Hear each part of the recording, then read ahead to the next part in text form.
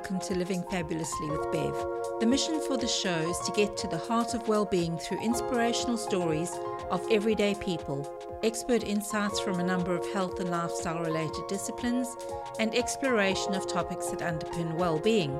If you want to take control of your well-being and put yourself front and center in your life, then this is the podcast for you. I want you to feel calm, nurtured, and inspired so you can enjoy your life and your success. If you have not yet done so, please subscribe, rate, and review on iTunes or Stitcher. And if you know someone else that would get value from this show as well, please share it with them. Join me on this journey and let's live the fab life together. Today I'm delighted to introduce my guest, Clarissa Raywood. She's the happy lawyer. Clarissa and I met at the We Are podcast conference up in Brisbane recently, and I was so moved by her keynote speech around the fact that 30% of lawyers are dealing with depression. And so this is why I wanted to speak to her a bit more. Welcome, Clarissa. Thanks so much for having me, Bev. It's great to have you here. So tell me about yourself and what it is that you do. So I am a lawyer. I'm a divorce lawyer based here in Brisbane, and I run a law firm. And I sort of about 3 years ago started to write a blog called The Happy Family Lawyer because I wasn't particularly happy myself at the time. And I think it was a bit of a moment of me saying to myself that I wanted to change the way things were going for my life and what I was doing. And sort of 3 years down the track, the blog has become a bit of an entity of its own, and it's brought a lot of great things into my life. So now I am known, I guess, as the Happy Family Lawyer, primarily because the work that I do as a divorce lawyer, I try and work with families in a way that keeps them outside of traditional court processes and gives them the best chance to move forward after a divorce with some semblance of a relationship intact, which I simply put and call friends. But this year I've sort of started another project because after I started calling myself the Happy Family Lawyer, lots of lawyers started reaching out to me and I guess sharing some of my thoughts and views around the challenges that we face as professionals in this industry. And so this year I have started a podcast called Happy Lawyer, Happy Life, and I've been writing the book on the same topic to really try and open up a conversation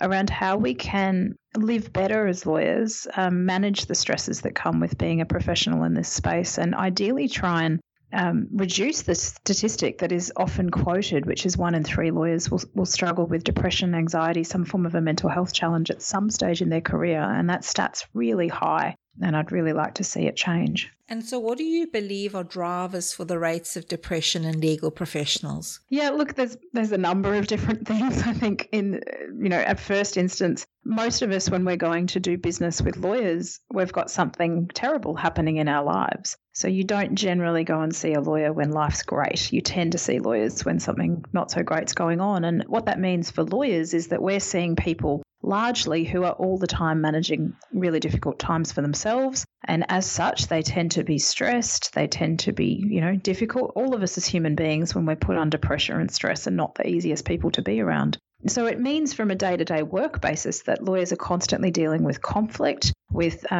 negative situations, and that does make it really, really hard. And we hear a lot of the phrase in our industry of compassion fatigue, where dealing with these sorts of difficult moments and tragedies all the time starts to rub off on our mental health as well and makes it more difficult for us to cope. So that would be one of the drivers. I mean, there's probably about 50, but another key one is just the way the work's done itself. Law traditionally is done on a time-based billing system, 6-minute increments. So as a lawyer, you spend your day, always having to account for every single thing that you're doing. And that can be very restrictive and it can be very pressured. And it does mean that you see lawyers often working very, very long hours to achieve those sorts of financial goals. And other lawyers is another one of the big drivers of unhappiness. So just the interactions that, I know it sounds terrible, but the interactions that we have with each other outside of our firms are, again, often quite adversarial, quite aggressive, quite sometimes unkind. And that can be a really big driver of unhappiness as well. I listened to one of your podcasts with Jerome, and so you've just described the working life of a legal professional. But talk to me about Jerome and his story. Yeah, so Jerome Doraisamy was a law student down in Sydney who was, your stereotypical overachieving law student doing everything. So running the student union, I think it was, or one of their on-campus student societies, volunteering, doing a part-time job that then turned into a full-time job, trying to get through his law degree, And he told his story to me on his show about how he was at a music festival. It was sort of a Christmas period. He'd been looking forward to this event for months with his mates. He gets to the music festival and he just falls apart because he just couldn't turn off. He couldn't turn his mind off and he couldn't relax and literally had a breakdown. And it's taken him a number of years to come back from that. What I love about Jerome, though, is he completely has come back from that. So he then struggled very much with depression and anxiety, but has worked his way through it, finished his degree, went on to write a book about his own experience, but more importantly with self-help tips for other lawyers and particularly law students on how they can, I guess, try and avoid the situation that he got himself into in that moment. But certainly he's someone that's inspired me because I think kudos to him in going through what must have been such a hard time in his own life. And then the other end of that spectrum now is that he's written this book and he's doing a whole lot of work teaching other lawyers and law students on how they can be better lawyers and have good well-being as a result of that. Your workspace is the legal professional, but I recognise too that there is a problem with anxiety and depression in the workplace generally. So what do you think are some of the things that we can do as colleagues and employers? I think that at the end of the day, there's a lot we can do. And sometimes it almost feels, I'm an employer, sometimes it feels overwhelming. What I've really tried to do in my business, and I think some of the things that can really help, is encourage a open communication between team members. Make it an okay thing to stick your hand up and say, you know what, I'm actually not doing so well right now. I know that's something that I myself am very comfortable doing with my team. And as a result, my team are largely very comfortable to do that in return. So none of us can predict what life's going to throw at us from time to time. And you can just find yourself in, one day something happens that just completely throws you. And I think being in a workplace where it's okay to go to someone more senior and say, look, this is happening. And as a result, my mind is really not on target and I am really stressed and I'm going to need some support right now. And then having a sensible dialogue around what that support might mean can be really powerful. If you think of your own workplace, is there any stats available?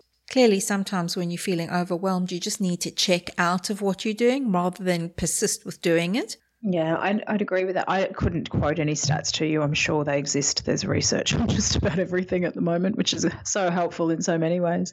But one of the things that I think is really important in terms of our, mental health, well-being, just our capacity to live life well, is rest. And rest comes in a number of different ways. Rest is obviously nightly sleeping, and many of us don't get enough sleep on a day-to-day basis. But rest is also the capacity to disconnect from your job. And this is not an issue that's limited to lawyers. Many of us now are working all the time, which is great. It's enabled lots of flexibility. You can work from anywhere thanks to the mobile phone.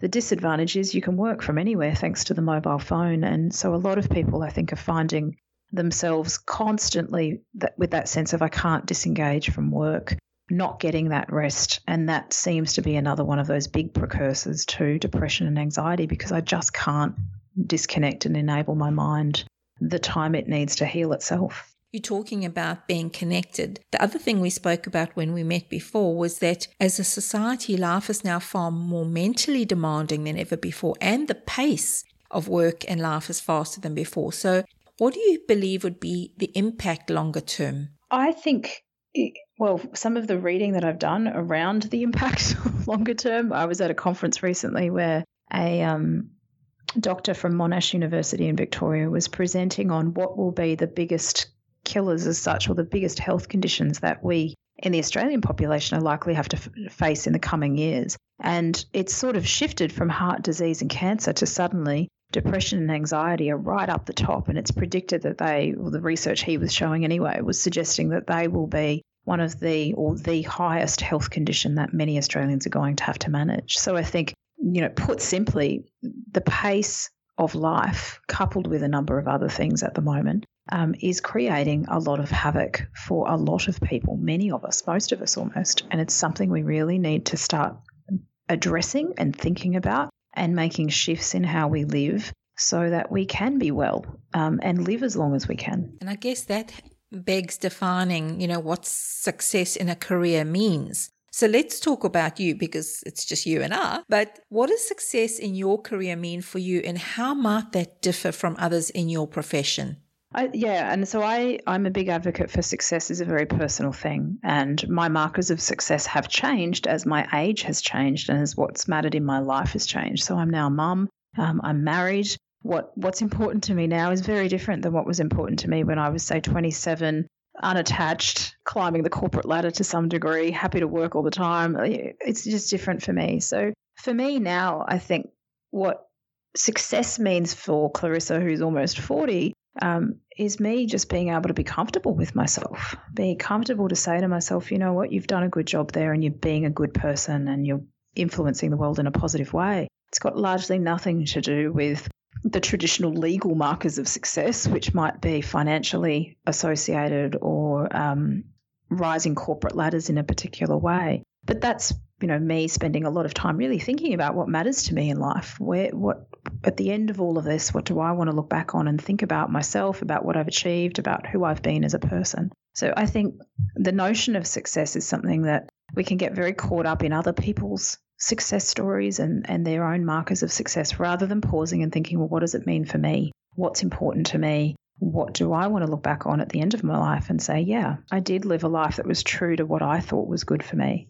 And I guess when we're talking about being in the workplace, that's part of the workplace culture. So if you have leaders who are modeling the wrong sort of form of success or expecting a different form of success to what you want for yourself, then it does require reflection to come back to yourself.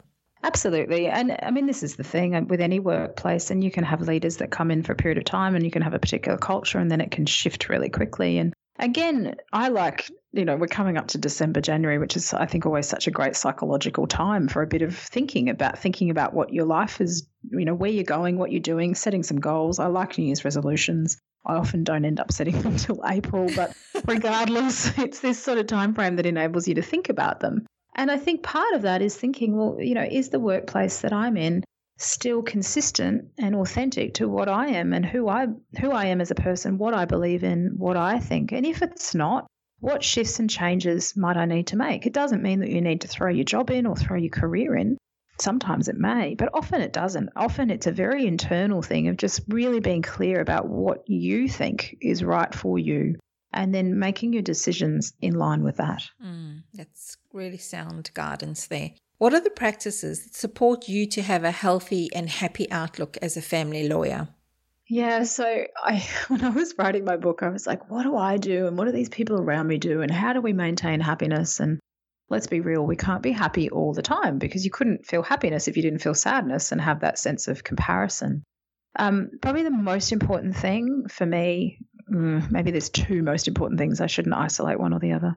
Two most important things for me. The first is being healthy. And healthy, it doesn't mean you need to be able to run marathons, but healthy means that, you're not sick, that you're getting good food, that you're exercising ideally every day in some way, and that you're resting and sleeping enough for your body to be well. And if your body's not well and your brain's not functioning, then it doesn't matter what job you're doing, you'll struggle to do it well. And you won't be a good mum or a good dad or a good friend or a good partner because you just won't be at your best. The second thing I think is trying to have a positive mindset and seeing the world from a place of opportunity. So the good old saying of glass half full. So even when there are challenges, trying to see what is the learning, what is the opportunity, what is good about my life today. And I often say, I'm so grateful that at the very least I live in Australia. There's so much to be grateful for just being brought up in Australia. So on those days where I'm thinking, I really don't like anything right now. That's probably where I start. I just go, okay, hang on. I live in a country where I'm free, I'm safe. I've got so many opportunities. So yes, this moment will pass. And I think it is really about training your brain to be able to see the good even when things feel terrible, which is not an easy thing. And it's not something that happens every day. And you've got to allow yourself to be sad and to feel hurt and all of those emotions that are really, really normal. But I think being aware of where you're at and aware of your own emotions is a really powerful thing as well. I mean, the brain is actually there to, I suppose, preserve life. So it does look for the danger in your life. Yes. And so it's naturally makes you more pessimistic, but you can, like you say, retrain your brain to see the good. And a lot of people are using gratitudes. So you were describing things about you're grateful to live in a country like this and so on. So there are things, even on a bad day, as you say, that you can bring your mind under control, because your mind is that thing searching for danger. So really what you want to do is to bring yourself back to base. Clarissa, would you like to tell me about your soon-to-be published book, The Happy Lawyer? Yeah, so the book's called Happy Lawyer, Happy Life, and it largely is me trying to unwind and unwrap what I've done to really get a large sense of happiness in my own career life, but also taking on board a lot of the international research and particularly the positive psychology on happiness that exists at the moment, and then exploring other lawyers and their own stories. And where I've got to, I guess, in terms of writing that is that I think you can be a great lawyer, but it's probably more important to focus on having a great life. And I think the message that I'm really hoping to send with my book is that, yes, we're lawyers and that's a great thing, but we're actually human beings. And there's a wonderful quote from a former Chief Justice of our High Court who, when addressing a large number of lawyers, proudly said, you're a person first and a lawyer second. And I think that's really where I'm trying to come from with the book, is just to remind everyone that life's short. We only live it once. It's the stuff that often happens outside of work that actually is the most important to most of us, and giving yourself space and time to enjoy those things, focusing on your health, having that positive mindset, enjoying passions in your life, which what I've seen in my career is many lawyers let go of their passions because they start to run out of time and work takes priority. So the fact that they love playing musical instruments, or they love going on long walks, or they just love reading for the sake of reading, all disappears. And without passion in your life, life can get pretty droll pretty fast. And then having purpose, I think, again, when you're clear about what you're trying to do and what your purpose is, again, things become much easier even when they're harder, because you've got a bit of almost a sounding board that you can come back and say to yourself, is that consistent with what I'm trying to achieve? Is that part of where I sit and what I think and what I believe on a big scale? No, it's not. Well, I don't need to worry about it then. And then finally, just being authentic, I think, is another thing that, again, in law land, as I often call it, it can be hard to work out, how do I fit in this industry that's got, years and years and years of traditions behind it that can be very stale, can be very, very traditional. And for younger women, particularly coming through, it's can be quite hard to think about some of those stereotypes and then work out where you fit in. So again, my message there is know yourself and work out how you can bring your own self to the job that you're doing. Doesn't mean you do it in a crazy way. Just means that you bring enough of yourself to it that you can feel authentic and enjoy what you're doing. That sounds fabulous. So when are you hoping to publish this book? It is for pre-order now, and I'm touching wood as I say this to you, Bev. It should be here for Christmas. Awesome. Subject to all of the joys that come with trying to publish and print a book that you can't control, but that's certainly what I'm hoping to achieve. No, that sounds fabulous. And so what are your tips for living fabulously, Clarissa? I think I've said so many of them. Be positive. Be positive. Be, glass half full. Be authentic. Enjoy the people around you. As someone who works in the divorce space and seeing, relationships breaking down, relationships for me are the most important things in life. So, taking the time to allow yourself to enjoy the people around you, your family, your good friends, whoever it is, make sure you make time for that stuff, because it's easy to prioritize work, and it sometimes is so much harder to prioritize those other people that will always be happy to say, oh, okay, no worries, next time. And you just don't know what's around the corner. So I think there's some of my tips anyway.